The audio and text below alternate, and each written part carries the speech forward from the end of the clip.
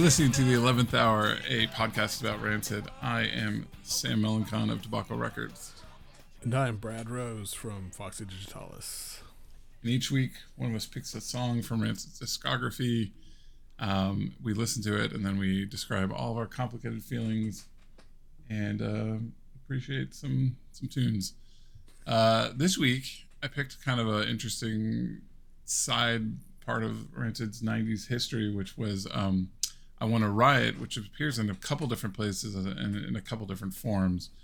Probably mostly talk about the original Punk-O-Rama version, but yeah, let's listen to a little bit of that.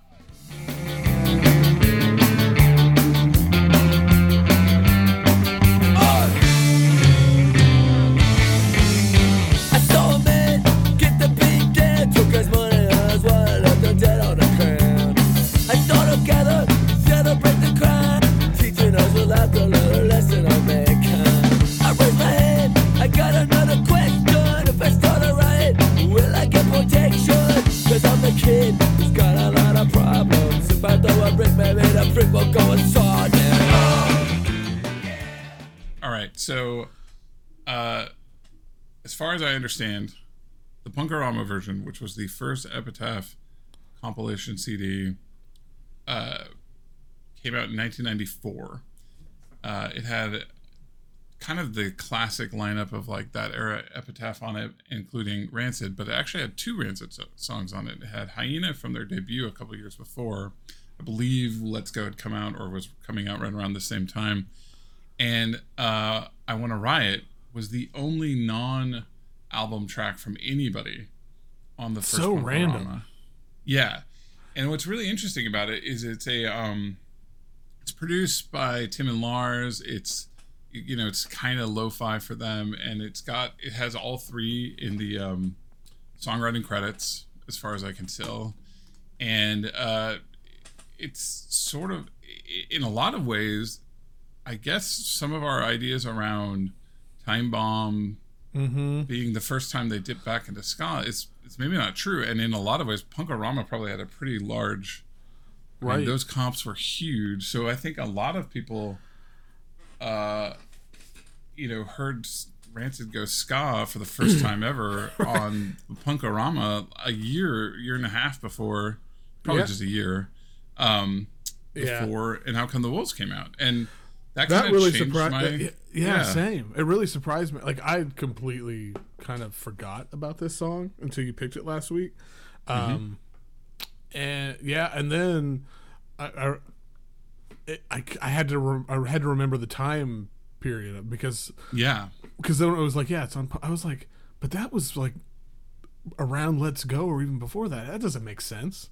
But it's weird. And I wonder if, like, with your, you kind of have brought up a few times, people maybe weren't super on board with this sort of slide back towards ska originally with An Out Come the Wolves as it was coming out. I wonder if picking something off of their hardest album and doing Hyena as the other track on this, right? Like, did they request two songs so people didn't get the wrong idea? Right. Like, is that a hedge? I mean, it's such a weird thing. Like, they're 3 tracks apart or something. It kind of feels like it. Songs. Yeah, so, So this came out. I just looked it up. This came out in November of '94. So it was after. So Let's Go was out, I believe, at that point. Because I think this was around. So now that's just kind of interesting. So it came out in November. They were kind of blowing up by that point because that's when Salvation started happening, right? So maybe that's why another reason they had 2 songs on there, because it was like, oh shit. Yeah, maybe they were the big song right then. But still, it is an interesting thing where you've got, like you said, it does kind of feel like a hedge, which is a thing I feel like they do. Yes, and I think this is like a really interesting. I mean, maybe we're reading way too much into it, and they like probably, but like, I don't know. There's not a lot of reason to put Hyena, especially. No. Why is there on there? Why? Yeah, I mean, you've got 20 songs from. Could have been Nihilism. It could have been Radio. It could have been all these things that are like legitimately better songs to get people hooked on Rancid. Yeah, they maybe wanted to test the water of this. Like, we like third wave ska, second wave and third wave ska especially, and we want to start doing that, and we're gonna start doing that. Let's We recorded this demo. Like, yeah, it does really feel like I can't think about another reason why they would put 2 tracks on that. No. I don't. It's very, yeah. And nobody else, like if a couple other bands, if like Pennywise had 2 tracks, or like Bad Religion, or I don't even remember who else is on. I mean, it's like all the. Yeah, it's like those guys, Rancid, SNFU, yeah, all that. No facts, yeah. Yeah. I don't know. Can you hear this truck? No. Yeah. Okay. Tell me when you can, because the recycle truck is coming. It's being really. I guess I'll just shut this. Hold on.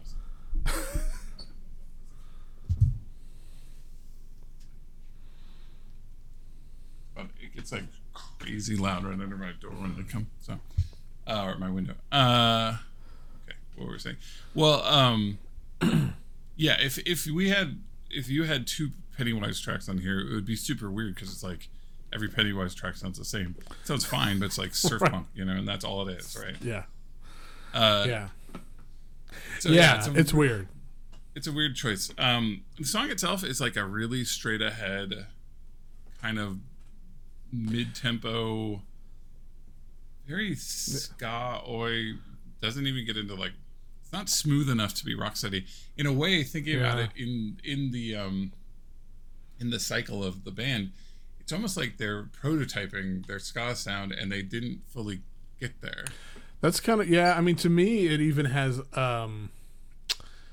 it doesn't feel as fully realized or polished as any of the ska songs on And Out Come the Wolves. And I even think kind of, it reminds me, at least some of the guitar and stuff, more of like Op Ivy, honestly. Like, yeah, the very like picky, kind of clicky. Yeah, and it doesn't have the kind of, I don't know, there's this sort of like harsh edge to Op Ivy that is why they're so great. I mean, there's a lot of reasons why they're so great, but it doesn't get all the way there, so it's not good in that way. Like, it's not bad, don't get me wrong, but like, it's fine. But it's not, it's kind of, it's stuck in the middle of, where they got, obviously, it's like, oh yeah, okay. It's nowhere. It doesn't touch any of the songs on Out Come the Wolf or Life Won't Wait, I don't think. And it doesn't completely swing, and it doesn't go it's kind of slow too at the same time. Like, it doesn't go fully into, it's very like trying to be in that kind of specials mode, I feel like kind of, it was like, and the whole song itself to me seems like there's also a little bit of air cover in that they're naming it after basically the first Clash song, like, right. Like I Wanna Riot is from White Riot, which is one of the more interesting to look back on songs, which I get. Like, I think the intent of that song is fine, but it's an incredibly British roundabout way, white British kids roundabout way of saying, I want to riot too, just like the black kids do, and it's just like, right. Okay, yeah. But it's basically saying white kids are wusses. It's talking about how all these disaffected youth are actually don't want to go to jail and are trying to go through the these systems and all these things, and he's saying we should be more fearless, and that messaging is fine and good, but it is about White Riot, I Want to Riot. But it's like one of the songs, it is the first Clash single, I believe, and it is just classic from the first Clash album, sort of. So you get a little bit of like, no, we're like the Clash, reference to that, and so obviously a huge touch point for those guys, and sort of hinting at where they're going to go, with And Out Come the Wolves being the most Clash-like, I think, of all their albums. Life Won't Wait too, but so there's not a lot to it.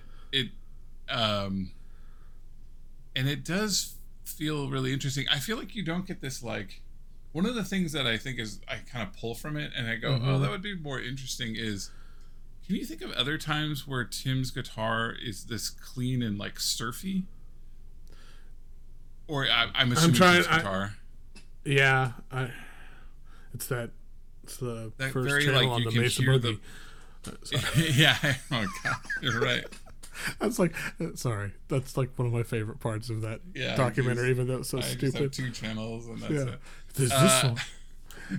It's so Spinal Tap, but this goes to 11. Like it's Yeah. anyway. 100%.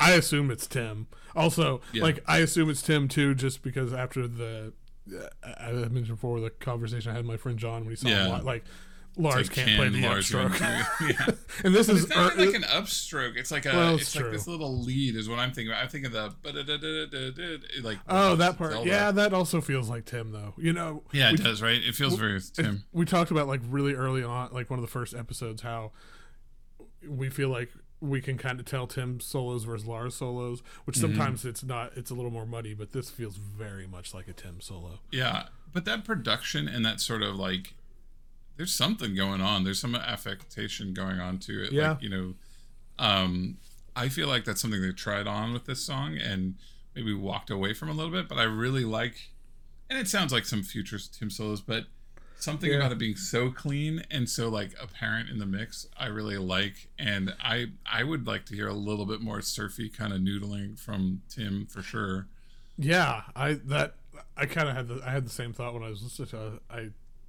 It just kind of tickled this very kind of specific thing, and it might be like it may also be because like surf inspired music is very front of my brain right now because I just did an interview with this guy Nick Millivoy. He's in this band Grassy Sound, which if anybody's listening to this, oh god, it's like him and Ron Stabinsky, who plays organ for the Meat Puppets and a bunch of other stuff.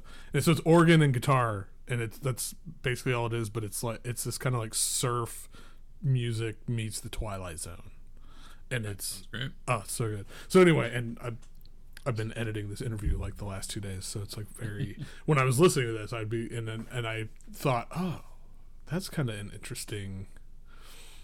Yeah, I would be totally into Tim, like kind of going down that road a little bit more and exploring that. You know, I have a vague memory that the solo Tim album has a couple sounds like that on it, but yeah, it's something to keep an eye out for, like because. But it really does seem like they're prototyping their ska sound here, and yeah.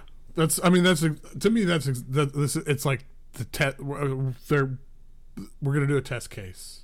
We're gonna see how this goes over. We're gonna see how it works, and it clearly either they got what they wanted from it and developed it further. Yeah. I mean, they didn't get too scared off, obviously. For sure.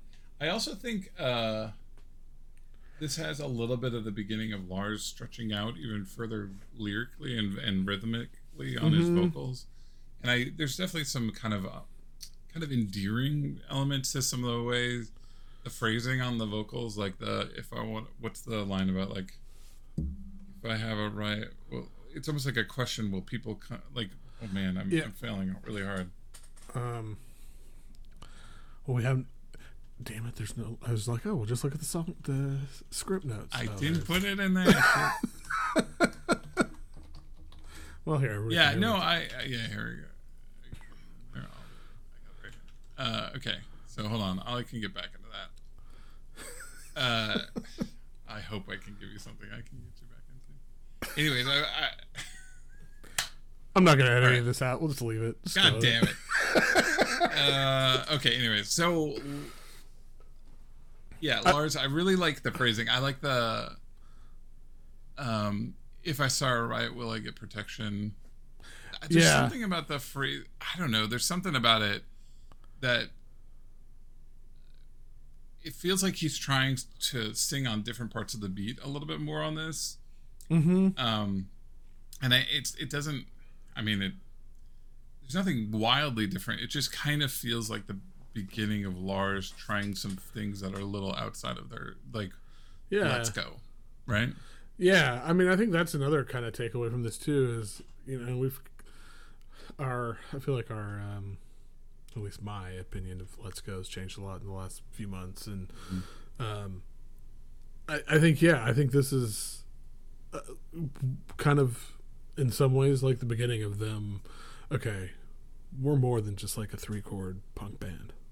Like, we can do more. We have more capability. Like, let's, and it's interesting too, talking about Lars pushing himself and thinking about all the Lars interviews I've heard where he talks about, Tim's the captain. Tim has so it makes me wonder, is Tim the one behind, and behind him going like, hey, Why don't you? Let's try this. Why don't you try that? Yeah. I think we could do it. I don't know, but it's funny for a song that I'm pretty honestly kind of ambivalent about overall. It feels like really important. Yeah, it's kind of a turning point. Yeah, man. Sorry to go back, but like I'm remembering that like I really like a lot of these lyrics. I think the song is just kind of flat, and I forget. I love the if I raise my hand, I've got another question. If I start a riot, will I get protection? Because I'm a kid who's got a lot of problems, and if I throw a brick, maybe the brick will go and solve them. That's a great into the like that rising action into the oh yeah I want to riot like yeah. Oh, it's great. There's actually some of the better lyrics. I know. I'm remembering some of these. The other kind of interesting thing lyrically too, or I don't know if it's interesting, but I think is worth talking about is, and we've touched on this a little bit. Lars, one of the things that he really brought to Rancid is kind of the oi influence and the oi thing. And And this has got the ois in it. And I know at the time, and maybe still, like it's kind of murky. I mean, I know when and to be clear, I don't think, like Lars or anything, or like these like skinhead racist, anything like that. I mean, we're all racist in our way. And I'm not going to go down that road, but anyway, like when I first heard of Oi, it was in the context of like white skinheads, and so my initial association was always was with white supremacists and that kind of shit, and so as Rancid kind of brought some of that influence in more and talked about it explicitly, and at first I was really uneasy about it because I was like, oh shit. But I mean, they must be the biggest influencer in terms of like American understanding of like original British oi, right? Yeah, it's like, oh, that's not where it I don't have a deep knowledge. I think it's like any one of these like very populist kind of pubby tough guy music where it goes into one of two directions, right? Like it kind of goes in this like populist union pro like all that stuff rides a line. I think absolutely my like terror of getting into Dropkick Murphys at first, because I was like, I can't tell if these guys are just want to beat the shit out of everybody and are basically now would be like Proud Boys. And then what's nice is they're kind of the opposite. They're like super pro union liberals that want to protect everybody against those shitheads. But it seems like that's such a common thing, like New York hardcore, it's split right down the middle, like there's such a danger to heavy young white men getting into a sort of aggressive music style, and there's this natural split of like I'm aggressively into these populists like leftists more than even liberals values, or I am basically a bunch of Proud Boys trying to create racial tension constantly. And it's like I guess my understanding kind of secondhand has always been Oi was like kind of one of the original versions of that, where it was this pubby kind of soccer hooligan meets the populist actions, right, of like that were very popular in the 70s, late 70s in England because of all the stuff going down, and it also a lot of the original skidheads and oi kind of kids were like actually like coming from the same neighborhoods as the Jamaican kids doing early reggae and ska and all this sort of relationship between the two things. Absolutely. And I think for me, like the main, when I think of Oi and Rancid, this isn't like where my head goes first. It's like Avenues and Alleyways, which has the Oi is on. But that whole song is about like that one specifically, like trying to re-legitimize Oi. And so I don't know. I think that's when I was, like you said, I think I learned a lot from trying to figure out, like when I was a teenager, like, oh shit, are these guys a bunch of like, yeah, exactly. And then I don't know if I can't remember if I've talked about this on the podcast or if this was me having a conversation with somebody else, but I remember seeing an interview with, or listening to, or reading an interview with Lars where he was talking about like taking his friends, like his friend was getting rid of his record collection and he took the Screwdriver records And yeah, he's got this like weird rant about that always squicks me out a little bit about how he's like taking them off. Basically, taking him out. He was like, I didn't want, I don't want some other kid, like some kid who doesn't know what it is. Burn it. You know I know that's like, the funny. It's like on the surface, if you don't really think about it, it's like, oh, that's good for you, man. But yeah, like just trash. Yeah, and for people that don't know, Screwdriver is kind of a famous like skinhead racist band from England. And you don't need to know that, but yeah, he's got a whole rant about that. Kind of seems noble, but then you go like, well, didn't you just did burn you them? throw it away? Did you burn it? Did you break it? Like breaking it and like holding it up as like I broke it, like that I get. Yeah. If it's playable and you can hear the music still, there's something wrong about that. I don't know. It's very simplification, but like anyway. it comes across a little bit with some of the stuff with his obsession with Oi and like really wanting to prove that Oi and skinheads or skins are like good people, these kind of salt the earth kids, and really his story, and he really identifies with all the British stuff and the Clash and all this stuff and Sham 69 and all this stuff, and it's like it kind of comes across as the guy that collects Nazi paraphernalia, you know what I mean, like oh, I got this plate, with I know, yeah, and you're like, oh man, I get it's just history, man. Yeah, exactly. It gets a little weird, but like they do really, I think Lars just likes to walk into a lot of situations where that you could be like, oh no, is it finally happening? And then you're like, no, it's fine. He's just kind of a dope about it. Like some of the stuff with the like really embracing his Denmark history, his Dane, and like he really likes Viking and all that gets really like right on the edge. And then you look it up and you're like, oh, I don't know. He just had this really proud, like his mom was like, had an accent and like had been, I think his family had problems with the not like there was all this passed down like fascism is bad in his family and all this stuff. So like you go, oh okay, that's good. Wait, never mind, I'm fine with this. But like it's almost like one of those comedies where it constantly is popping up as like a herring, and you're going, oh, like and each time it's like, oh okay. Oh no, yeah, we're fine. It's like an Austin Powers joke or something. Right. It's like that. It's that on the nose, right? But he always does. They really want to talk about this period of England. They really idealize it because it's about working class kids doing something interesting, and the Clash is obviously a part of this. And then I think there's been various songs throughout their history where they're kind of trying to merge those two ideas. And maybe that's kind of this other layer to this, is that it's an Oi ska song, which actually turns it into very. The thing we kind of want to talk about is that this is kind of a stiff song, right? Like I think there's a version of this song like later they could have made, because again I'm liking some of these lyrics quite a bit, right? But they're trying to match it to Oi, which is an incredibly, let's be honest, like kind of 4/4 gang vocal, sort of everybody can sing along, all the white kids can sing along, and then ska and reggae is not, and they're sort of learning how to do that, and they're trying to wrap it all up into one.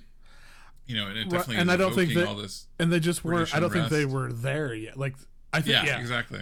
If they tried to do this song, 3 years later, I think it would be a totally different thing. Yeah, I wonder if like live it was like way better or something like that. Yeah, maybe. Or maybe just the writing is bad. Like they would have to reapproach this. Maybe there's certain songs we could even look to in the future where they do this better. But yeah, I mean, I could see a lot of back half of Life Won't Wait songs being kind of like, if they hadn't written this song, you don't get those songs, Right. And I mean, if they didn't do this, I mean, do you get Time Bomb or? You get Time Bomb, do you get all that?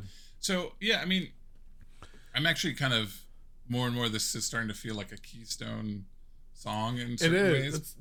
It is.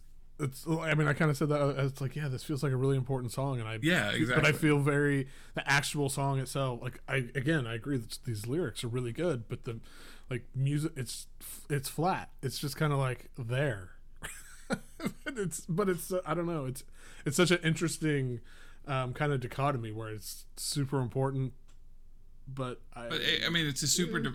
I think it might be in the end a super important failure, which I love seeing the failures of people who I enjoy their stuff a lot. I love seeing it being though like, ooh, what did they learn when that one wasn't as good? Right, and especially more interesting. And especially like I mean, you hear what they learned 9 months later. Yeah, exactly. So and it's just like, oh shit, corner. okay. Like they really took some lessons from this, and and maybe we're comparing it to them getting much better. If you were in 1994, you liked Up Ivy, Rancid, and then this song comes on, this Punk Rome, and you're like, whoa, what's Rancid going? Like, where are they going? Yeah. Like that might have been like this. I love this song. This is this new world. I'm so excited, even though it was a prototype. Kind of in the way we're starting to think of Let's Go as being a prototype of good Rancid. It's like, yeah, but if it's the first time you heard it and you were along the way with them on the journey, it's gonna mean a lot more to you. You know what I mean? So absolutely. And then so a few years later, I don't actually, for some reason, I feel like it's like 97, 98, but it must be like 96. Was Beavis and Butthead Do America soundtrack came out, and Rancid was on that as they did a version of the song that almost sounds like an overdub of the song, but it might be a different take, with the Stubborn All-Stars, which they were hanging out with a lot, this New York kind of master group conglomeration of a bunch of New York ska. And New York ska around that time was a little bit more formal and a little bit more like the Slackers, what the Slackers would end up being. I think Vic was in the Stubborn All-Stars. At some point, we need to talk about the leader of the Stubborn All-Stars is King Django, or Django, and he is a Jewish man who likes to combine klezmer music with ska and speaks with a patois, like sort of Jamaican thing going on, and has this ridiculous cyberpunk reggae album on Hellcat that is the worst thing in the world, but I remember listening the hell out of it, but going, this might be the worst thing I've ever heard while listening to the hell out of it. So I've never heard it. We might want to dive into them and him and like, I really like the Stubborn Also tracks on the Given the Boot soundtrack. Like I really like them, and they sort of seem like kind of this focal point moment of East Coast ska, in the 90s. So kind of an interesting thing that I've never really gone back to. And the only one I really knew was the little, they pop up here and there. And then I don't even know if I liked this weird record from the lead singer. But it seems like a lot of things I ended up liking, like the Slackers and whatnot, came from this like kind of all-star group. And so they redo a version, but it's somehow more stiff, or it's like that same beat that is betraying the song a little bit in the original version. It's even more stiff, but they add horns. They had a kind of backup singer just kind of wailing, like kind of soul singing with maybe kind of doing the chorus. And it gets a little bit more like you have an organ and stuff. And it kind of makes it worse, which, it's not all that good of a song in the first place. And it's kind of wild to me that, I guess the answer is, kind of talking about like when we said if they re-recorded this a few years later, I wonder if they were like, now we have the players to do the song the way we wanted it to, and so they tried again. But I think the core structure of the song just kind of, and the tempo, I think you've got to rework the song a lot more to get it there. I not a big fan of the version. Throw a break like the fuse, start to pull it duck inside. A sadistic hammer on my brain, ready with a number, another pawn in the game. I wanna riot.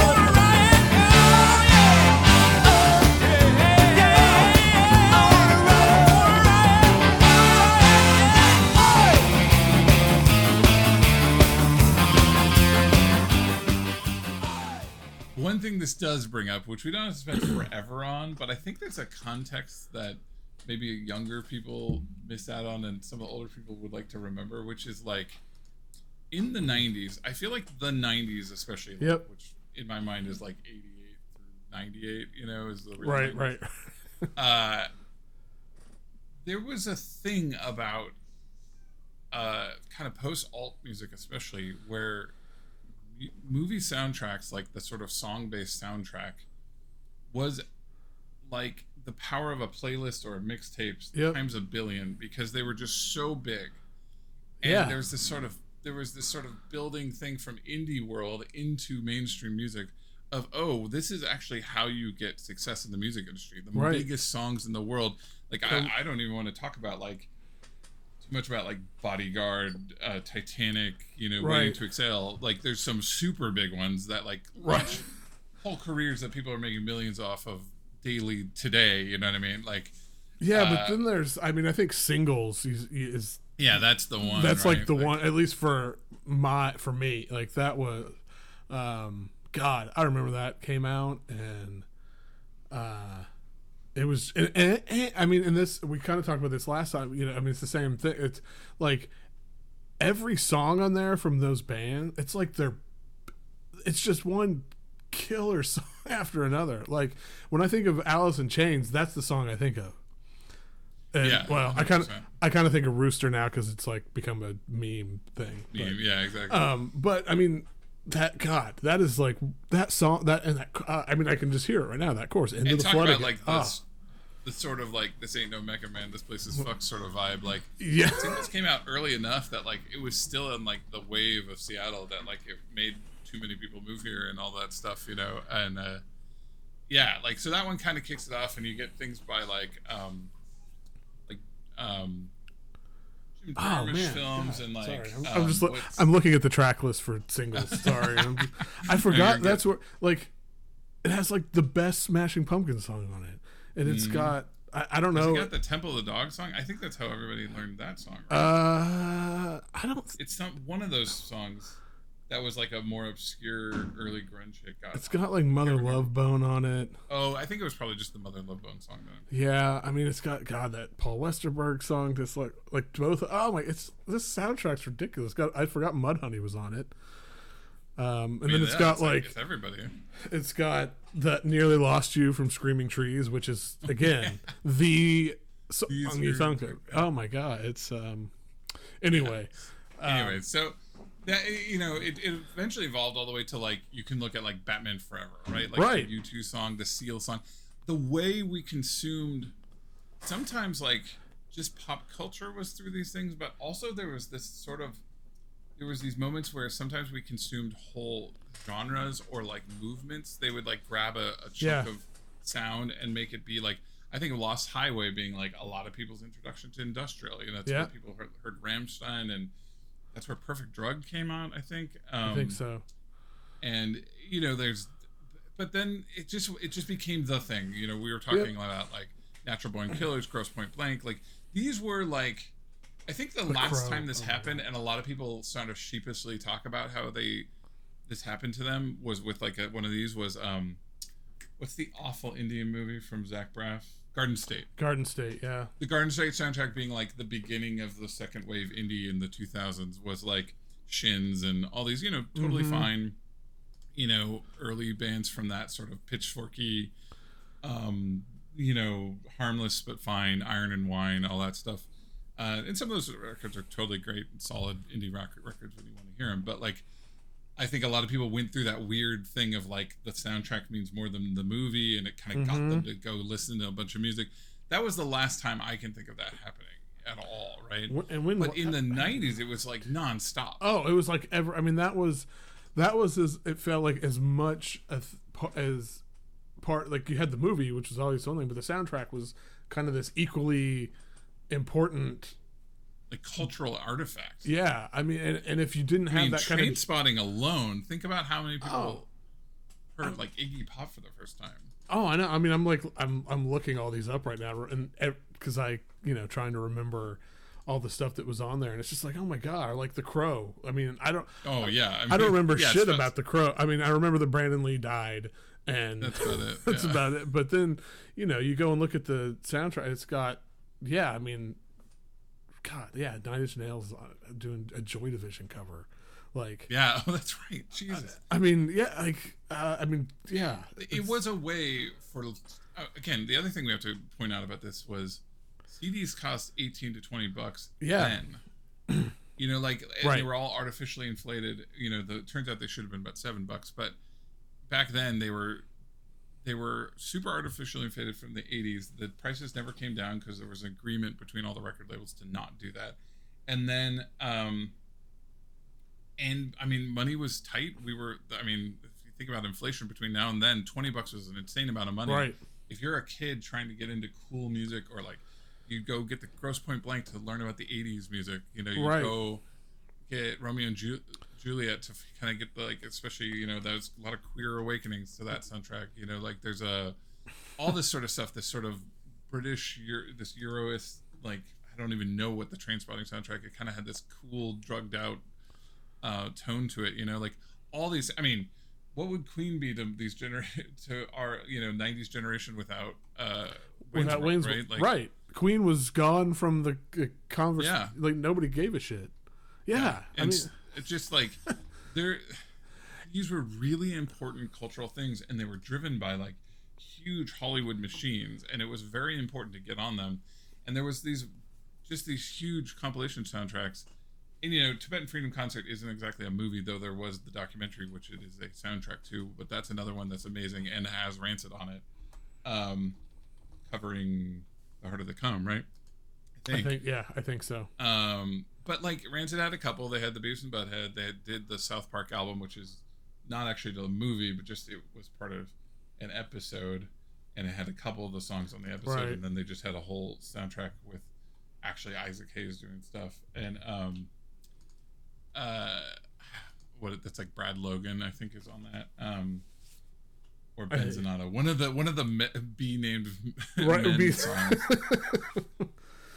But yeah, like it is just something worth listening to and going back. The one that, because I'm a little bit older, or sorry, incorrect. I'm younger.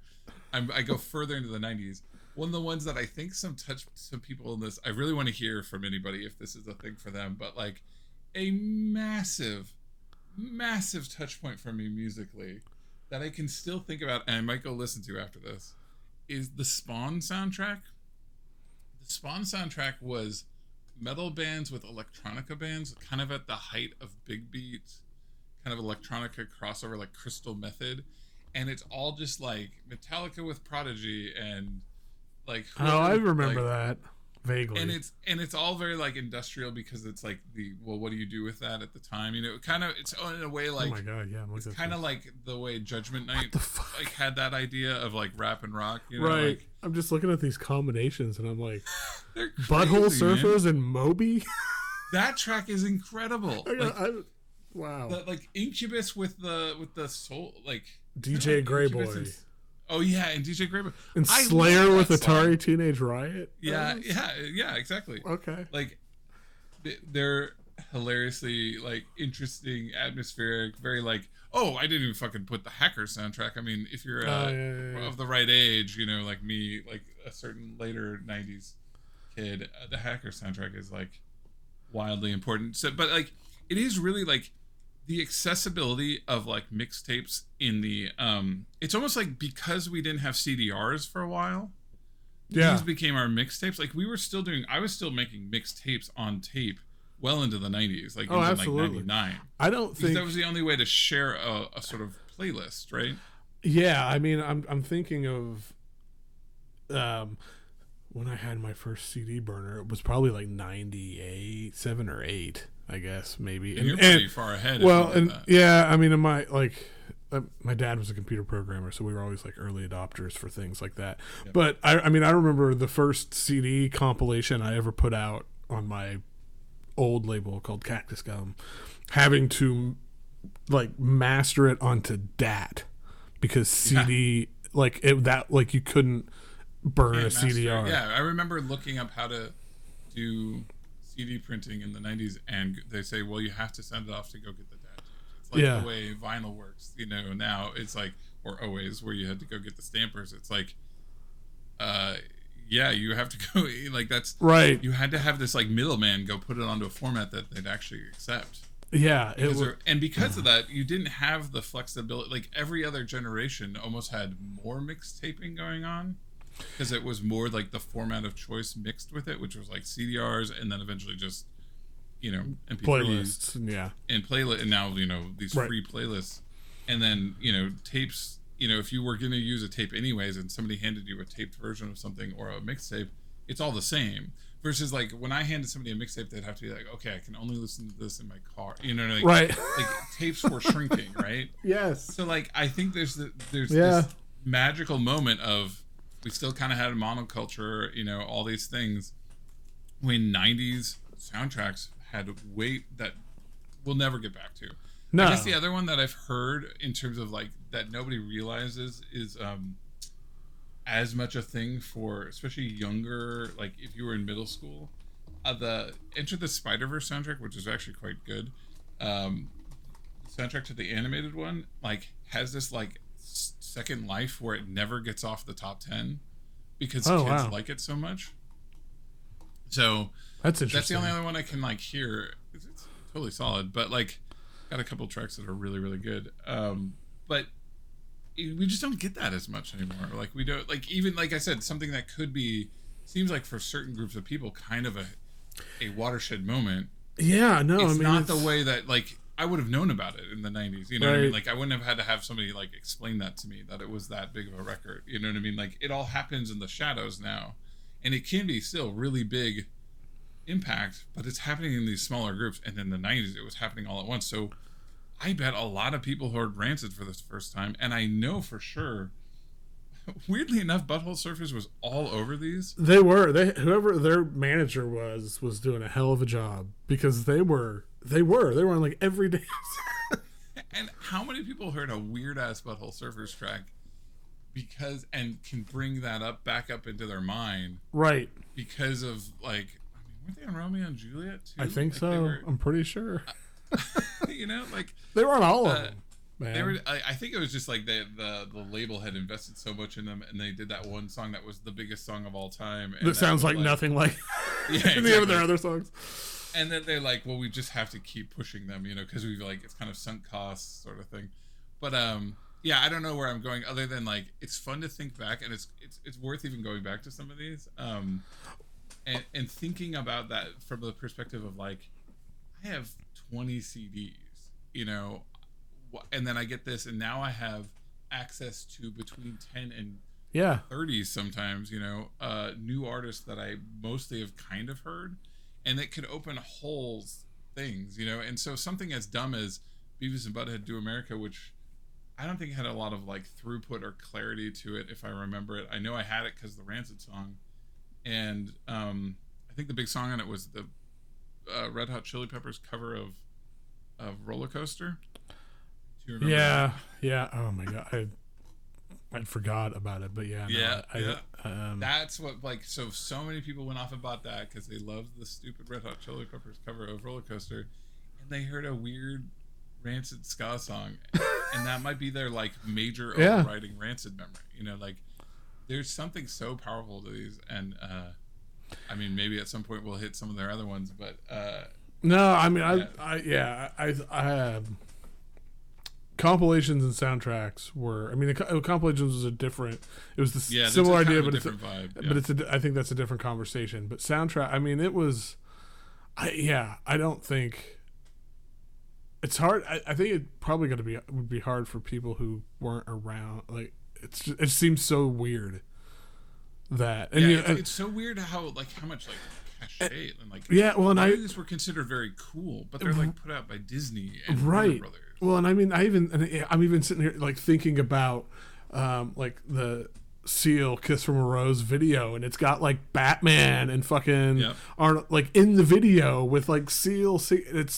It's so absurd, but that's what it was, and it seemed to make sense at the time.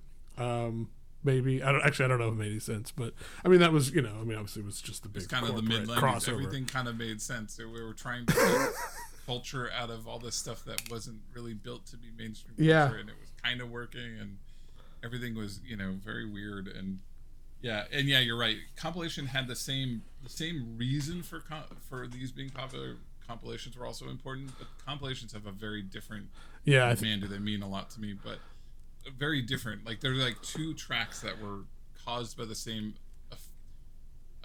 sort of set of the world, what was happening in the world. Right. I can't talk.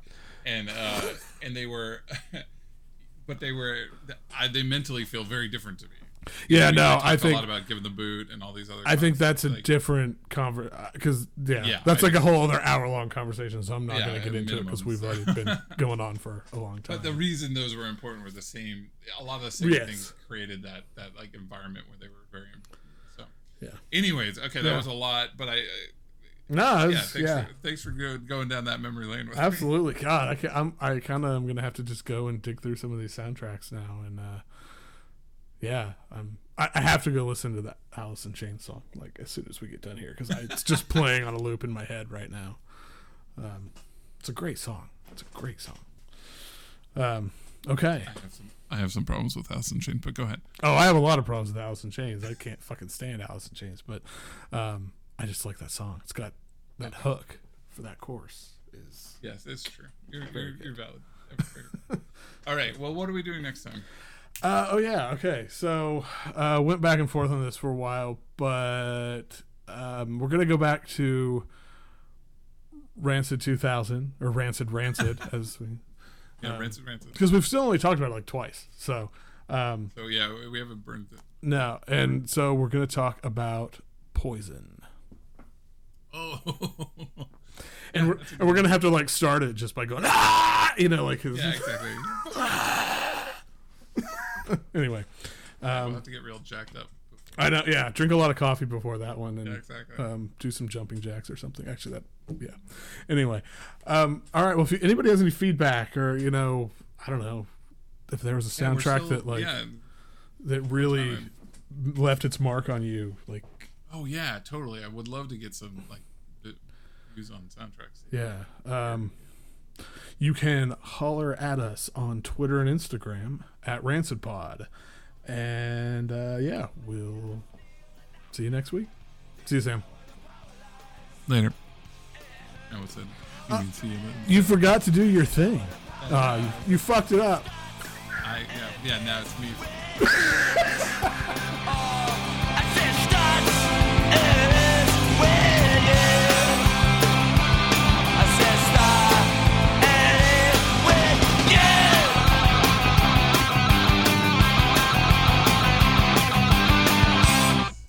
I'm also just realizing that I never actually went back and listened to the Beavis and Butthead version of this song. Oh, so you've never listened to the Stubborn All-Stars version at all?